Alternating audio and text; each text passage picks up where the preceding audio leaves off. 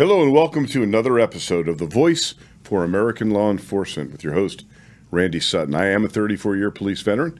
I am the author of several books, including A Cop's Life and the upcoming Rescuing 911, The Fight for America's Safety, a very timely book, especially now. And then also the founder of The Wounded Blue, the National Assistance and Support Organization for Injured and Disabled Law Enforcement Officers. I love to talk about law enforcement, and that's all we do on the show. And I love to have a great guest with me, and I will not disappoint the listeners and the viewers today because I have with me the unconquerable Dave Smith. And Dave Smith is, I could read his pedigree, but let's just say that he's been involved in the law enforcement world for decades and was a lieutenant with the Arizona Highway Patrol and has trained probably, what would you say, Dave, 40,000 cops in your history? More? Oh man, just in seminars, you think about my years with the Law Enforcement Television Network, we had 250,000 cops signed up. So that's a lot of people there. That's a lot of people. Dave is literally one of the most sought after criminal justice experts in the country, and his viewpoints on the topics of law enforcement are entertaining as well as informative. So, Dave, thanks for joining me here on The Voice for American Law Enforcement. It's always great to be with you, Randy, and always talking about topics that are critical to law enforcement. So let's jump right in. There have been things taking place in our nation that are stunning of late. And last night, while I was getting ready to go on Fox News, I received a message saying, "Hey, be prepared to be canceled because the FBI are now raiding the home of the former president Donald Trump." So I actually expected that would take place. They actually put me on, but I've been watching the coverage of this search warrant being served on the former president of the United States, and I'm not only am I stunned, but I'm really, really concerned. Dave, you and I spent literally decades working in law enforcement. We know what power is, and I, for one, am very, very cautious when it comes to granting more power, especially in a law enforcement setting. While we love to have more tools at our disposal and we like to have that power, it can be abused. And I've got to say, I am really concerned that this search warrant is going to turn out to be something that we will find to be an abuse of power. What are your thoughts on this?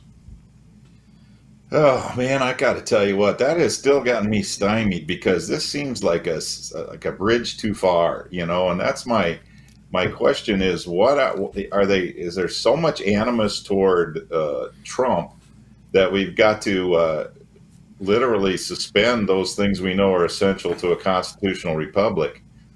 Think about it, Randy. When we were doing search warrants, we still supposedly today have to specifically articulate our probable cause. We have to articulate those items to be seized, and then we have to leave a very clear list to the person who is the subject of that warrant. And for the citizens who aren't law enforcement listening to this, there's a liability for you when you sign that as when you are signing the warrant to the judge. You're swearing. I mean, it's an oath that you are telling the truth. Now, if it's true that they were taking wholesale boxes, that must have been the most generally written search warrant I've ever heard of.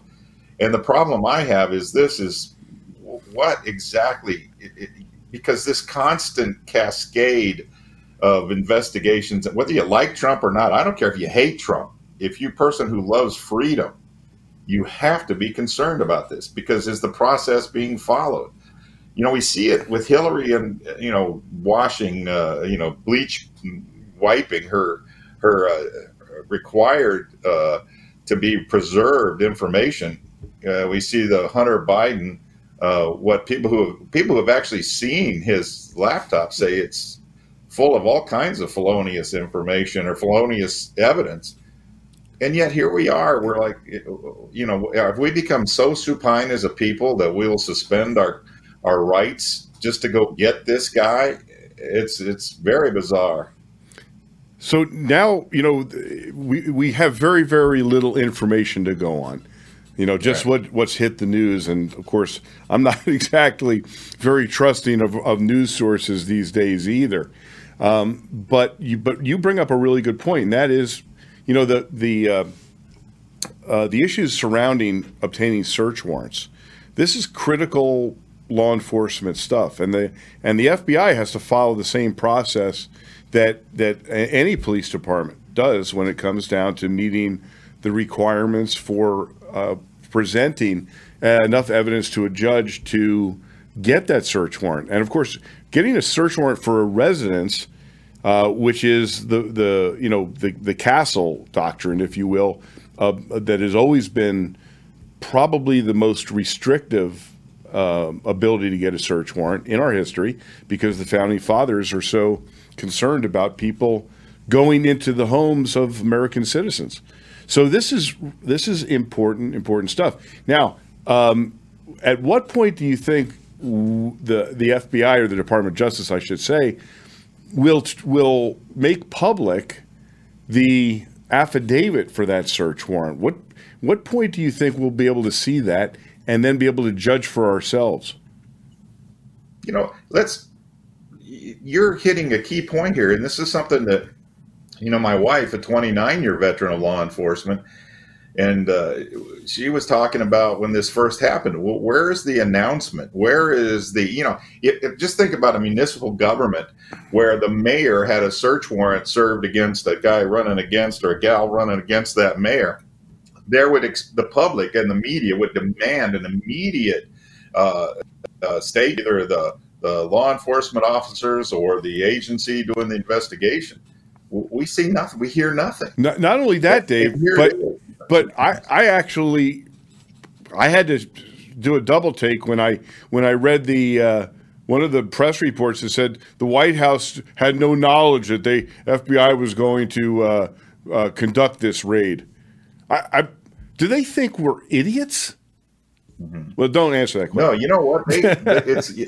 They either think we're idiots. Again, Randy, I study all this stuff. My degree was political science. So during the time of the Soviet Union, I had, studied this, and I guess because of that, I've always been very hypersensitive to those things or changes in our own government, our own society that might lead to that. But there's a great book. I would commend it to people, A Mountain of Crumbs. I can't think of who the author is right now, but this is a young gal growing up in the Soviet Union. And she eventually ends up in Texas, marries an American, and moves to Texas where she's free, and she writes her memoirs. It's an excellent book because she does explain a lot of things growing up in that Soviet culture. And she talks about people who are disappeared, but they're always seeing the thing people have to understand that those people sent to gulags were charged with crimes. And this is when I see these capricious crimes being exacerbated. Just watch for them to criminalize, and we'll talk about this later, but the criminalization of your taxation. Wait till an audit is a criminal investigation with 87,000 new agents, comrade, coming into the system. But the thing is that she is talking to a Westerner about something they call a game called Vranyo. And I'm not probably pronouncing it correct. I just read it. It's one of those words that you read. It's a Russian word. And to you and I, if you look it up, it means white lie in Russian. But during the time of the Soviet Union, it was, she describes it as a game the people of the Soviet Union played. And the Westerner asks her, well, what are the rules? She goes, it's very simple. They lie to you. You know they're lying. They know you know they're lying, and they keep lying to you, and you keep pretending to believe them. And that's Vranyo in the Soviet Union. It was everybody knew they were lying, and the Soviets, the government knew they were lying to the people, but the people had to pretend they believed it. And this is the kind of thing we're in a society today where this constant stream of lie, the whole thing with propaganda, of course, if you study the nature of propaganda, throughout the Trump era, everything was a lie. Yeah, he's bombastic, he exaggerates, he does these things.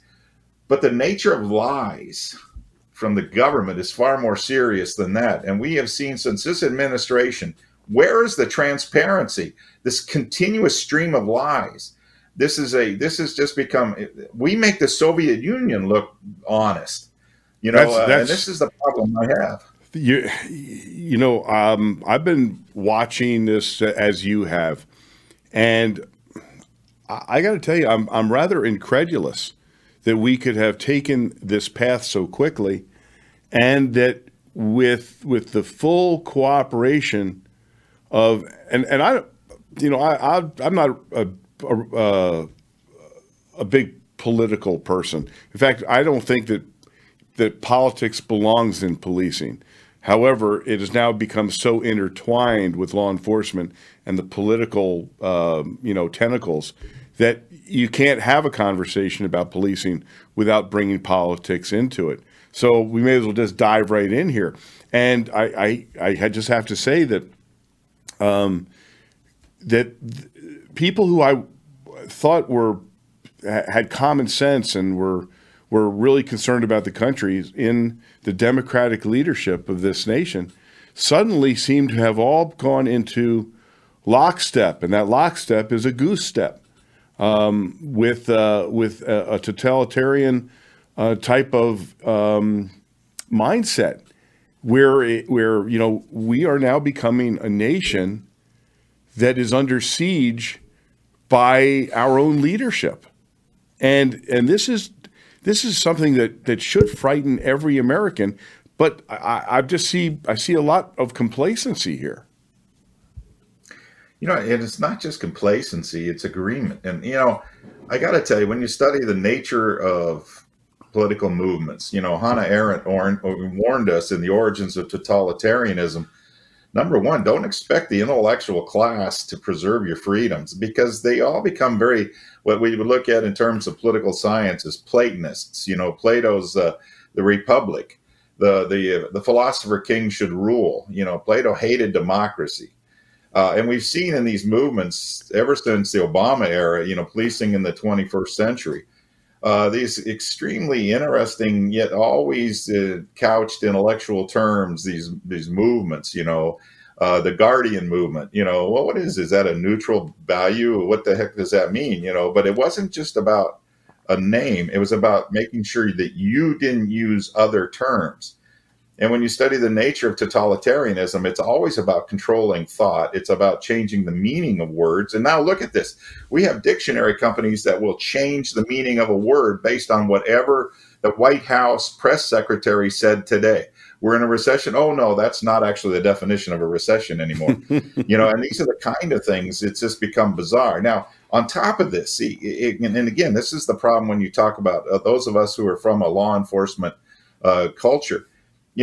Our very first oath is to our Constitution, because we know that when this country was being developed, we had to have a check and balance against the government itself, against the actual, and our Constitution that of course, Obama called a document of negative rights. Well, because it restrains government. The Constitution isn't for the government, it's for the people. It's a most individualistic oriented document ever written. And those first 10 amendments, our forefathers were terrified of just listing 10 because they were afraid that the government would eventually say, well, those are the only freedoms you have. That's why the 9th and 10th are so vague and broad. But again, nobody reads history. And when you do read history now, if you're not careful, you're reading a bizarre twist of slanted government like the 1619 Project, which is absolute a fable, an oppressor fable. And the problem I have, again, and we could, Randy, God, you're opening such a Pandora's box of ideas and issues. Law enforcement has got to, first of all, worry about the rights of the people, the rights of the victims. What we've seen is this social conflict theory evolve from the the 1960s and 70s in sociology and criminology over to law schools, especially University of Michigan really professed this, where now the criminal is the victim of an oppressive society. Right. And that society creates the victim criminal. And the victim is ignored. The crime victim is not even an element of it, not even thought of. And this is the kind of things that we've got to analyze. If you're going to stay free, folks, you're going to have to go back to constitutional freedoms. You're going to have to put chiefs in place that believe in those constitutions. Thank God for the sheriffs is all I can say. Yeah, for sure. For sure. It's I mean, this topic is so, it's almost overpowering, because when you try and put your thoughts around it, I mean, there's just so much to it. But what I do want to get back to something you said, which I think is really critical, and that is the lack of consideration for victims now. I mean, you literally don't even hear any empathy, any sympathy, any respect for the victims of violent crime across America. They don't even, it's like not even an afterthought. In fact, not only is it in New York City or in the state of New York, where it's probably the most glaring example of a failed system anywhere in America, the low bail, no bail insanity.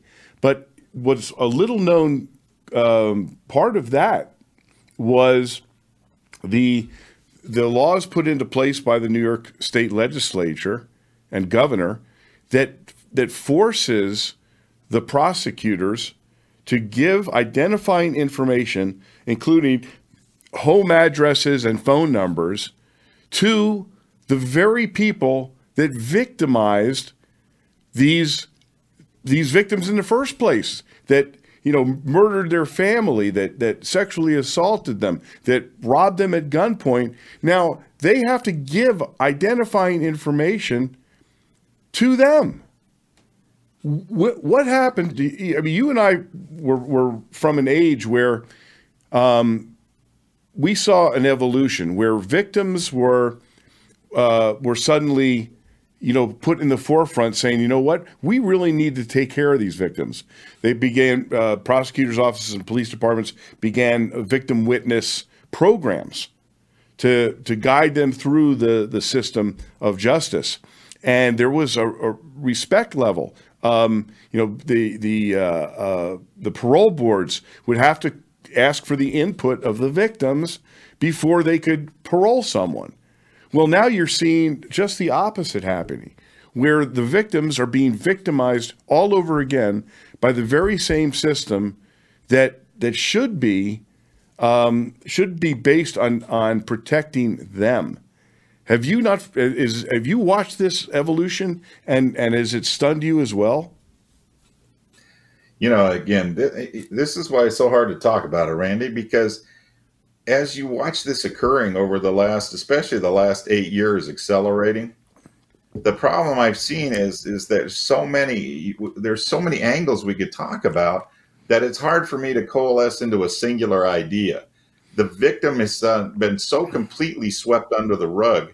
A friend of mine's son was shot in a nice student residential building near the University of Arizona multiple times by a suspect.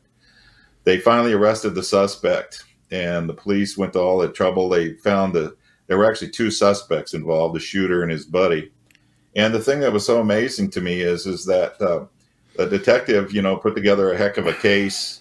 They wanted a huge bond, attempted homicide, and yet the county attorney here in Pima County, Arizona, which is an enlightened, new age, whatever you want to call it, socially aware prosecutor, asked for $5,000 bond for attempted murder.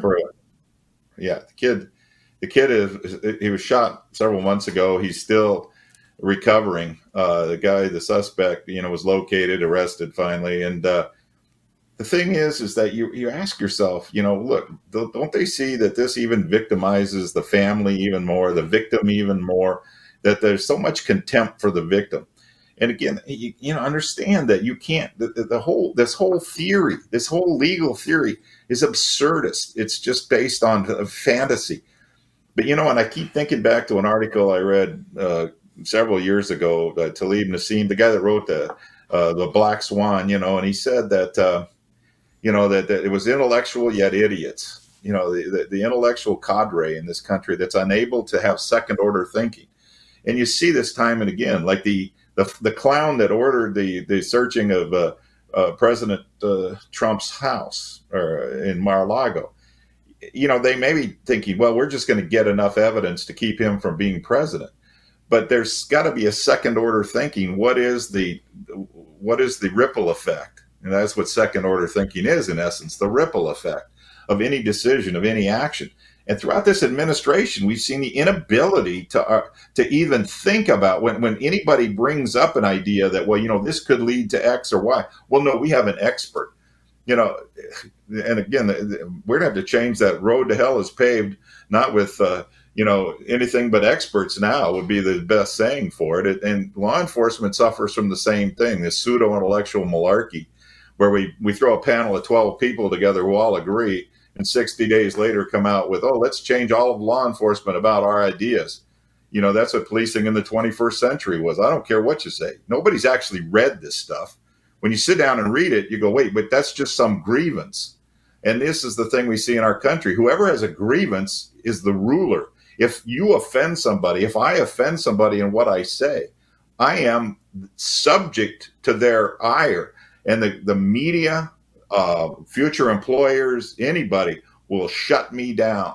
And that's the thing. That's what being canceled in. Oh, you've offended me. So your freedom of speech, gone. Freedom of association, gone. And the thing is, we see this on the other side. You can go and you can burn stores. You can protest in front of a federal felony against a Supreme Court justice. And our Justice Department is supine, which tells you our entire justice system is supine, laying there, and your liberties are being literally eroded. And America, you got to get mad, because this has just become insane. Unless you want to be a banana republic. And everybody says that. This is kind of an insult to banana republics. This is ridiculous now.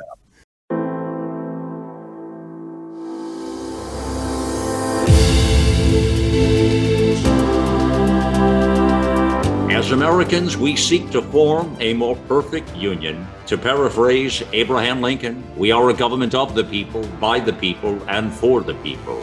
And God willing, we shall not perish from the earth. AmericaOutloud.com. Liberty and justice for all.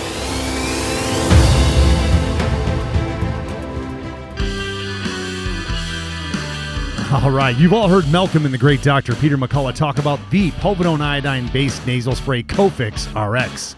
They talk about it because it's a product that actually works in combating colds, flus, and coronaviruses. Cofix is made in the USA and recommended by thousands of doctors and pharmacists nationwide. It's simple. By attacking viruses where they incubate, you make it easier for your body to heal. Check out the Cofix RX banner ad on AmericaOutloud.com and save 20% by using promo code OUTLOUD. It's summertime. Ready for your vacation to the beach, the lake, or the mountains? But what about your accommodations? Ever wonder what germs were left behind by the previous guests? Kathy G. from Tulsa says the Genesis Fogger gives her peace of mind and confidence when traveling. With Genesis, she knows that the air and surfaces in her vacation rental are free of bacteria and viruses left behind by the previous occupants. Visit GenesisFogger.com/OutLoud to receive a 15% discount on the Genesis Fogger with promo code OUTLOUD. With Genesis, you'll be ready for what's next. Trouble getting to sleep and staying asleep can be infuriating. Your mind races. You toss and turn, and the harder you try, the harder it is to drift off. And today's digital age makes it even harder. You're not alone with this struggle. Poor sleep affects over 70% of Americans. Even the Centers for Disease Control labeled insufficient sleep a public health epidemic. To take back your sleep, Healthy Cell has created REM Sleep, the only sleep supplement made to support all 4 stages of human sleep, with calming herbs, amino acids, and sleep hormone support, delivered in a patent-pending, pill-free, ultra-absorption microgel formula that tastes great. Fall asleep, stay asleep, sleep deeply, and wake up refreshed with Healthy Cell's REM Sleep. Go to healthycell.com and use code OUTLOUD for 20% off your first order. That's healthycell.com, HEALTHYCELL, and use code OUTLOUD for 20% off. You know, we're at the very first stage of this this Trump search warrant. And there's going to be a tremendous amount of discussion about this.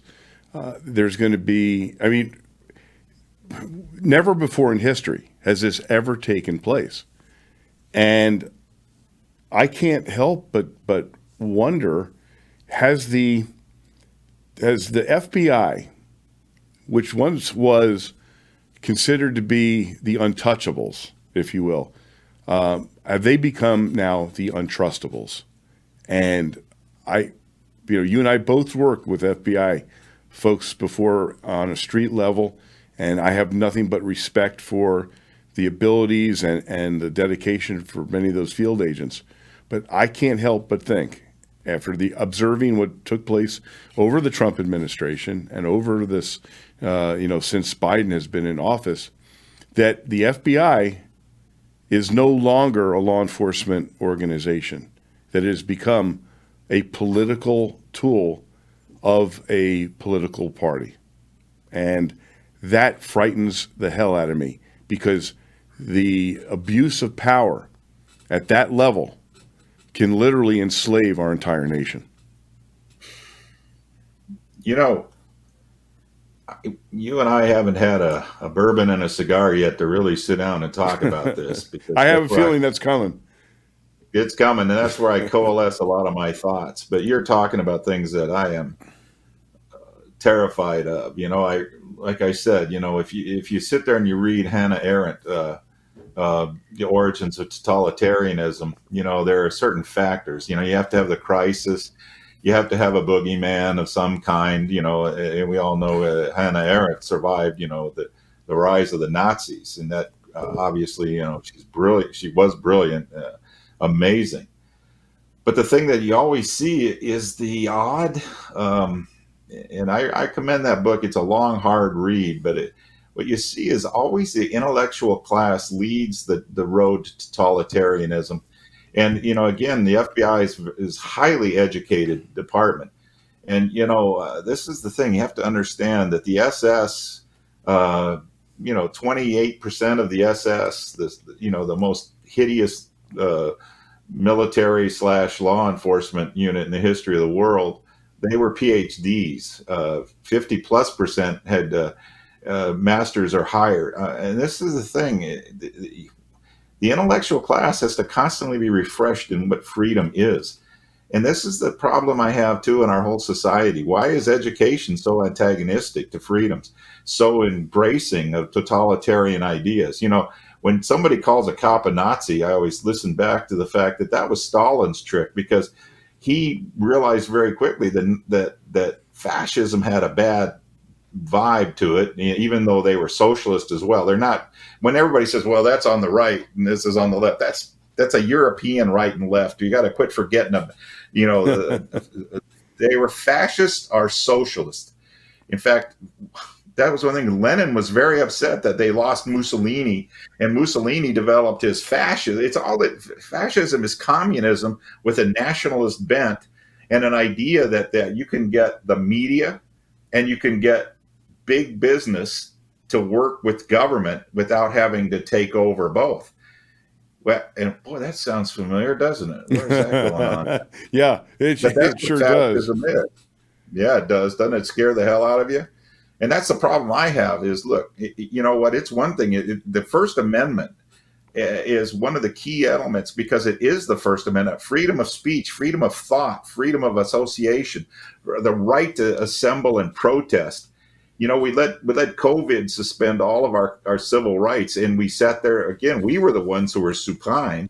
So maybe, I don't know, you know, being free requires a little graphite on your spine. All you guys and gals listening to this, you know, let's do a self-evaluation. What are you willing to do? What are you willing to protest? And that's the thing, you know, let's speak up, learn to speak again, and cancel culture. That's the thing. That's the most ridiculous thing that is literally, if people accept cancel culture, they're nothing but a member of a mob. Yeah. And they're not a free society of individuals anymore. Well, I got to tell you, man, this is a dark subject, and you know, and as you know, this is a law enforcement show, but law enforcement, when it comes down to it, and this was something that I always wondered about, being a student of history myself, when Nazi Germany began its rise, you know, there was a civil police department. They were cops, just like there were cops in New York and in the United States. But when they started to create laws that would oppress others, who did it fall upon to enforce those laws? And that's what I'm afraid of, that the law enforcement community in America is going to be forced into a role of an oppressor.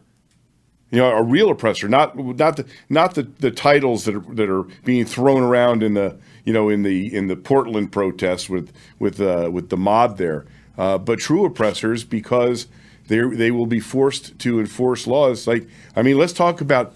I mean, we're gonna jump right into the IRS deal now.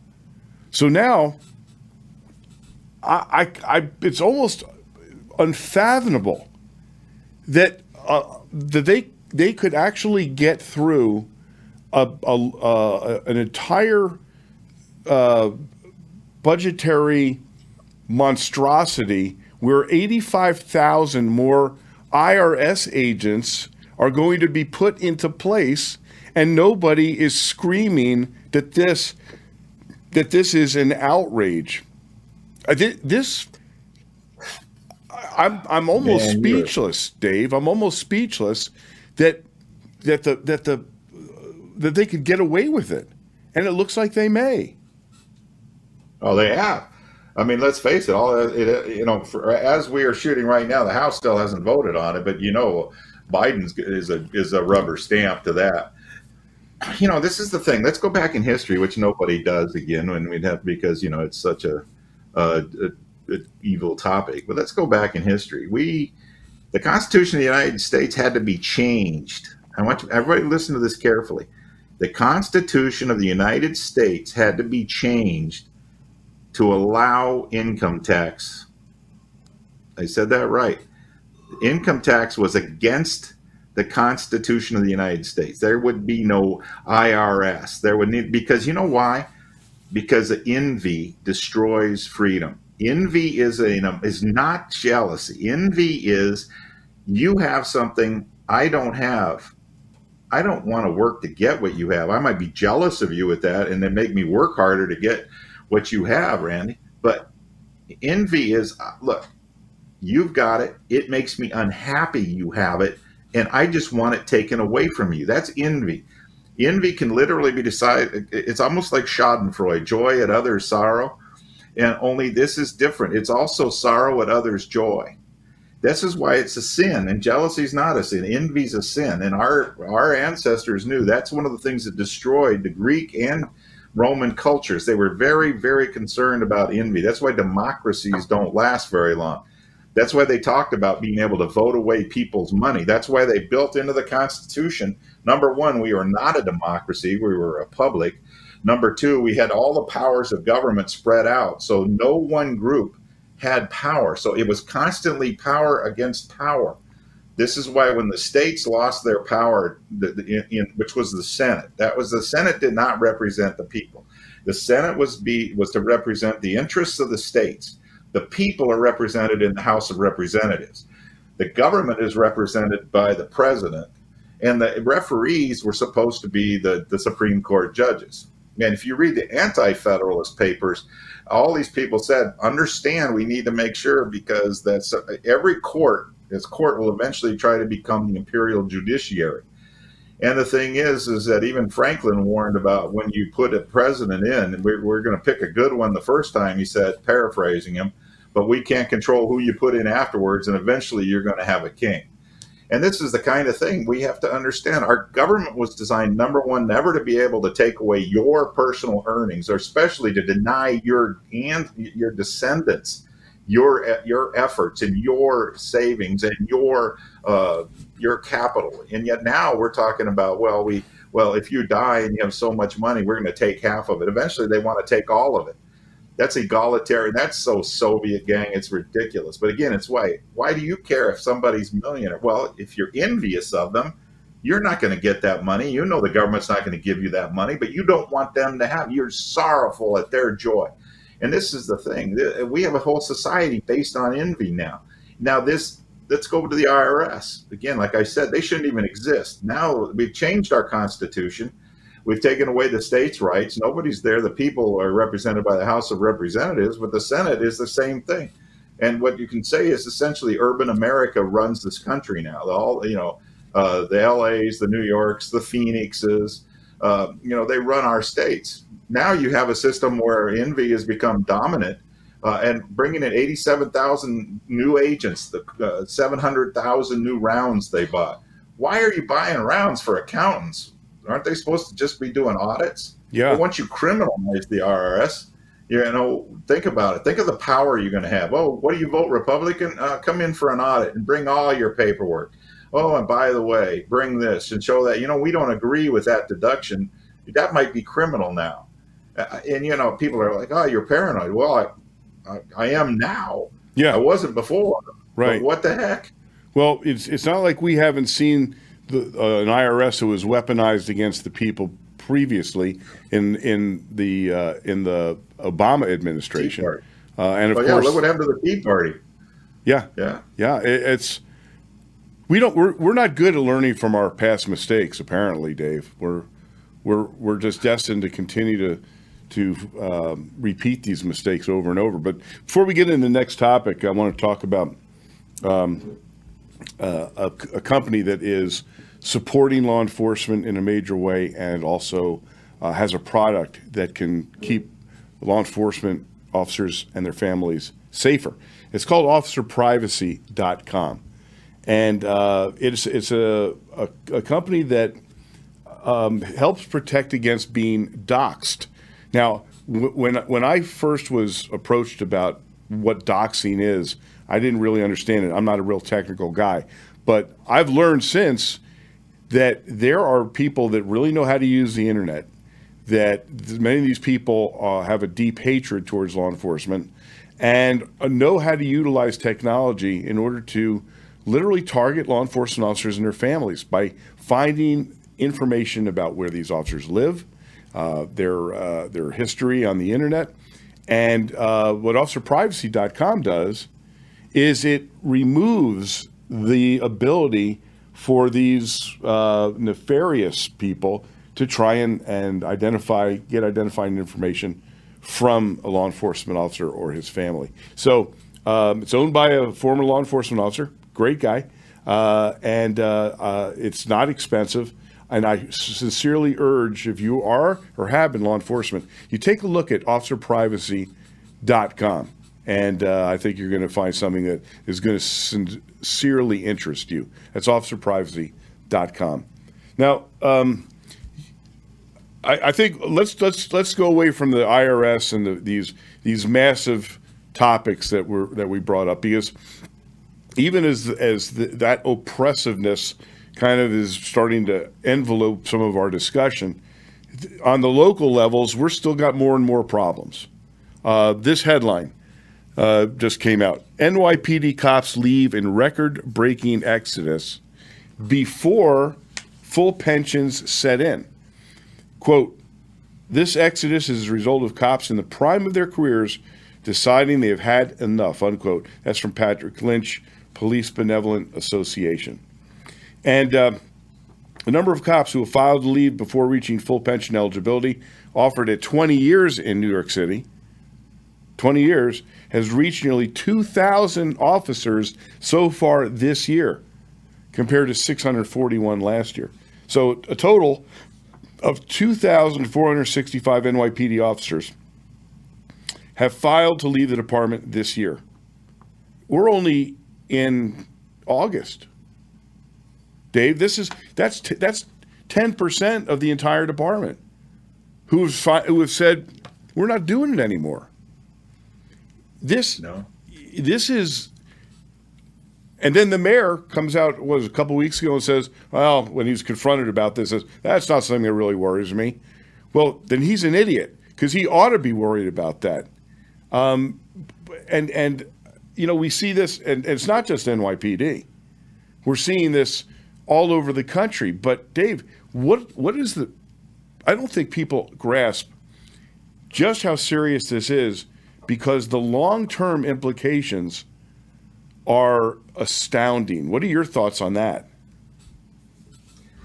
You know, my thoughts is that just tells you how bad our society is today, when young men and women give up their careers because of the cynical nature of our politicians who've created an environment. You know, I got to say, you know, one of the things that you and I have talked about in the past is these kids that are staying in the fight are really remarkable in spite of everything.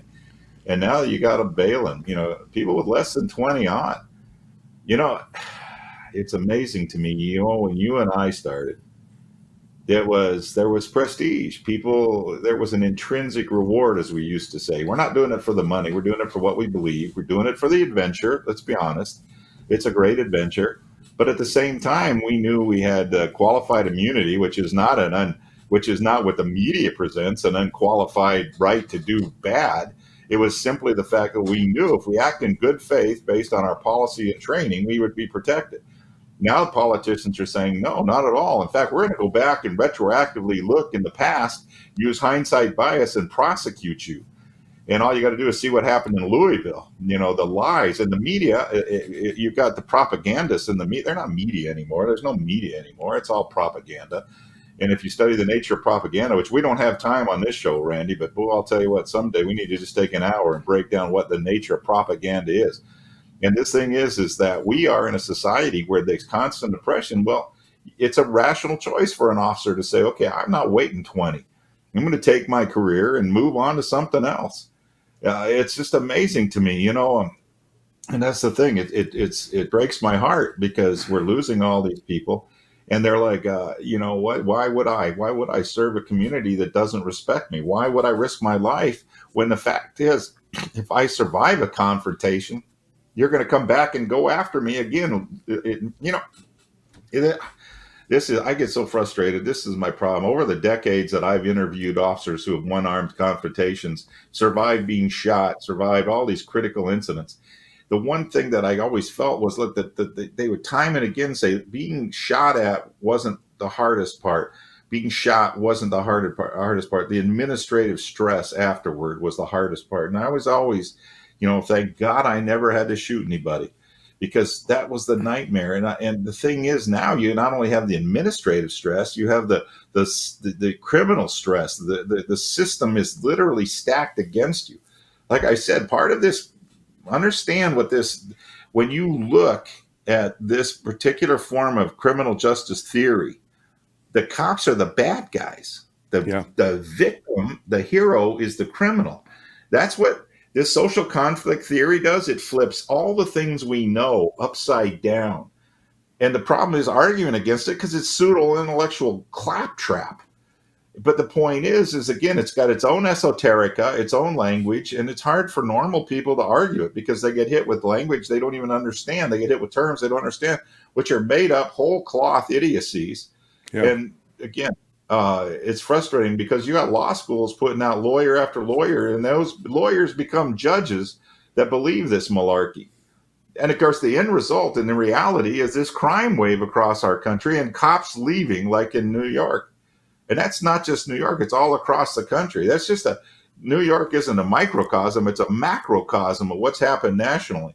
And country, I'm telling you what, you're going to get what you deserve. You keep this up, this chaos, this, I study all this for cops. I write articles on this stuff, and I've been studying civil crisis. I've been studying civil violence, and it scares me to death because we're the ones caught in the middle of all that kind of civil crisis. Our youngsters, our men and women on the street, they're the ones that are going to be put in that turmoil. And, the one thing that America's always avoided most political conflicts, because we knew we get a revolution every 2 years politically.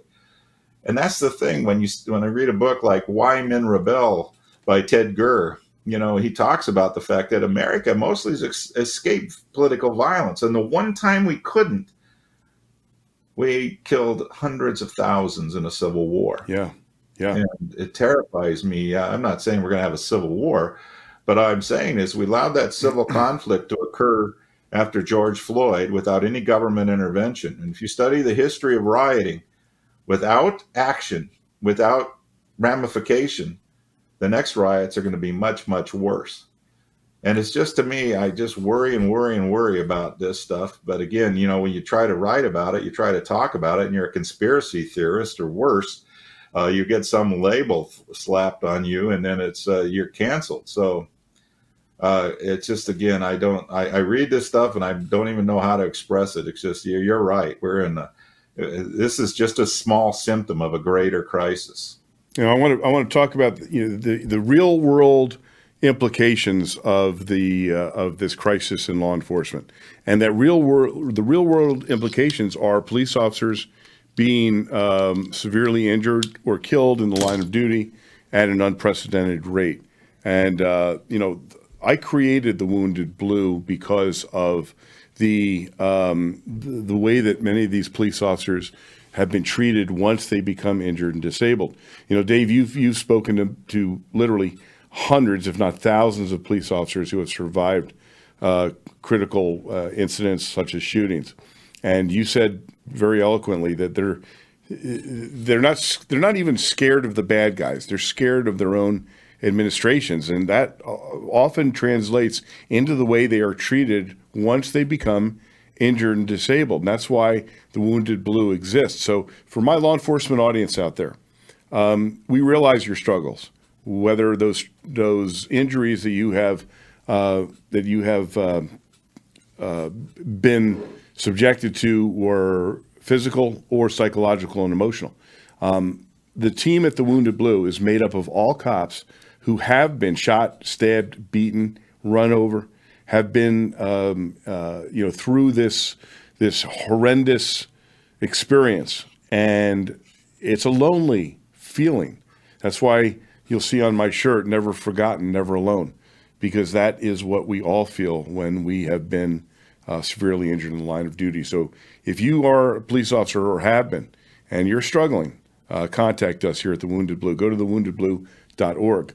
Now, also, if you are a law enforcement officer or have been or are suffering, we have an incredible training conference coming up in October. It's called the Second Annual National Law Enforcement Survival Summit. This, if you got one training to go to in a year, come to this training. Every aspect about surviving a law enforcement career, physically, tactically. In fact, Dave and Betsy are going to be instructors at this. Emotionally, psychologically, relationships, the way your children react once you're injured in the line of duty. This is going to be an amazing conference. We had our first one in Las Vegas last year. It was magical. So please go to thewoundedblue.org. It's October 11th through the 14th in Indiana. So it's right in the center of the country. Make sure that you go to your agency and say, "I need to go to this." And if you can't afford it, contact me, Randy, at thewoundedblue.org, and maybe we can get a scholarship for you, okay? So go to thewoundedblue.org, go under events, and check out the National Law Enforcement Survival Summit. So Dave, in the few minutes that we have left, you and I have been involved in training for decades. So this headline kind of caught my eye. veteran LAPD sergeant to serve as civilian dean of training for Portland. And this is the rest of the headline. This is from Oregon Live. Thomas L. Datro said he wants to incorporate Portland residents into police training and strives to teach officers to be problem solvers. He's a sergeant with the LAPD and has been selected by Portland Police to serve as the Bureau's new civilian director of training. Now, he's got to pass a background check. He's going to get paid $205,000, not bad. He's been a cop for almost 20 years. He's got a master's degree in public administration from Cal State, a doctorate in education from Southern California. Now, he was chosen he hosts a podcast called Policing in America, billed as a discussion of race and policing, the good, the bad, and the ugly, with the goal of pursuing uncomfortable conversations to spark positive change. It's what I found interesting was that that some of the members of the Portland City Council didn't want to hire him because he actually has some police experience. They wanted someone that had no police experience whatsoever to be the head of training for the Portland Police Bureau. Dave, it's like going from the sublime to the ridiculous, at least he's a 20-year cop that's been involved in training. But I'm smelling progressive when I read some of his quotes here. I can't help but think that this isn't going to be about surviving a law enforcement career. When I very first heard that, Betsy read the headline to me, and then we read about it. The thing is that, of course, if it's Portland, it's woke. It's absolutely woke. And the problem is we all know woke is, again, it's that esoterica. It's going to be psychobabble malarkey. The problem we have as a society is we just can't really deal with the reality. We just much rather deal with utopian dreams.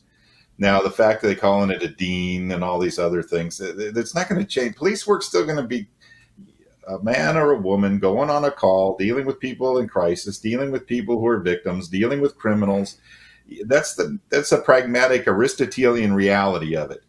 And sometimes you just got to take charge. Sometimes you have to fight people. Sometimes you have to kill people. And you don't know. You just never know. That's the whole thing. This is a very ambiguous world with all kinds of risks. Law enforcement officers have to be trained across a broad spectrum. The civilians who have no idea are making judgments about what our training should be. And I always find it amazing when you put a FATS type system, a firearm simulator up and bring in the media, they kill everybody in the scenario. That's right. It's the worst of all judgmental people. And when I've been interviewed, of course, I've been under attack for several years now because I teach officer safety, which is a sin, a deep, terrible sin, and I get these calls and I'll be talking to the reporters and they've never read any of my articles. They know nothing about me. They've had some hearsay. Something has been pointed out by some academic in John Jay College or somewhere that Dave Smith teaches this or teaches that. And I go, what does that mean to you? Well, it means you teach to hurt people. Wait. So you're saying I should not teach police officers to defend themselves effectively, to have the right mindset to survive? And you're just talking about how important the wounded blue, which is more important than ever now, because, part of post-traumatic stress is the way society reacts to your level of violence that you've been involved, how it reacts to you. And again, this is the thing, is that our society has to understand what kind of society you want. You want cops that are trained effectively. 2 weeks before George Floyd died of his drug overdose and we prosecuted those officers, they were learning about pronouns. That's a critical thing, right? They're having pronoun training in Minneapolis PD. And then they surrendered the city to the protesters. I got to tell you what, if you'd written that 20 years ago, imagine having written that as a screenplay, people would just laugh at you. Yeah, it would have been like the Escape from New York. Exactly. Here's the thing. Think about it. In September, let's say 14th, 2001, America was madly in love with its crime fighters, madly in love with the military, madly in love with those who kept us safe. 9/11 had refreshed everybody in how important it was to have people defending you and protecting you. And now we have a society where they want to defund the police. They want to do what do they want? What can stab you? What do you believe about human nature? Well, again, it's Platonism. It's utopian dreams that somehow our species will change for the better if we just don't do any social constraints on them. This is all, again, we saw under COVID the bizarre nature of it. We saw the bizarre suspension of reality. We saw literally the destruction of everything we know about science. It's so funny. You know what, Dave, I'm going to have to cut us off there because I'm running out of time, literally. And but you got me fired up. I know. Well, we will continue this discussion, and I want to thank you for coming on to the show, Dave. Your visions here are just amazing. I'm so happy we were able to share it with the people who watch and listen to this show. So once again, Dave Smith, thanks for joining me here on The Voice for American Law Enforcement.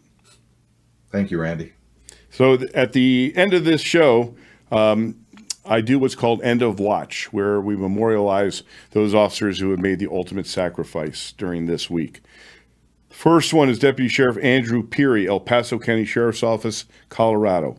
Deputy Sheriff Andrew Peary was shot and killed while responding to a shots fired call, 5:30 p.m. Fountain Police Department officer Deputy Peary and another deputy responded to a shooting call. When they arrived in the area, they were immediately met with gunfire. Deputy Peary was transported and he succumbed to his wounds. A woman was found dead in the home's front yard, presumed to have been shot by the subject. The subject committed suicide. Andrew Peary, Deputy Sheriff, El Paso County Sheriff's. End of watch, Sunday, August 7th, 2022. Special Police Officer Marika Mannion, District of Columbia Police Department, Library Office of Public Safety. Special Police Officer Marika Mannion was accidentally shot and killed during baton training inside a training room.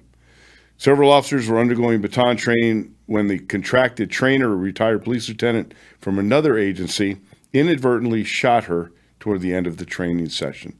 He was charged with involuntary manslaughter. Special Police Officer Marika Mannion, District of Columbia Public Library Office of Public Safety, end of watch, Thursday, August 4th, 2022. Sergeant Jean Harold Estrie, Fairburn Police Department, Georgia. Sergeant Jean Harold Estrie was killed in a four-car crash in Douglasville. He was driving an unmarked police Dodge Charger when it collided with a truck traveling in the southbound lane. The car crossed into Sergeant Astrie's lane and struck him head-on. Sergeant Astrie was a United States Air Force Reserve veteran who served with the Fairburn Police Department for over 5 years. Sergeant Jean Harold Estrie, Fairburn Police Department, Georgia, end of watch Thursday, July 28th, 2022. Each of these officers gave their lives in the line of duty for the people that they serve.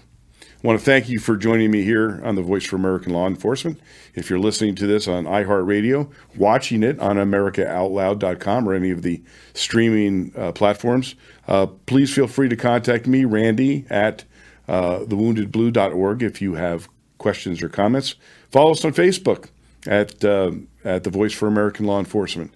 And remember, support your law enforcement. Go to thewoundedblue.org. Give what you can. Thanks so much. This is Randy Sutton.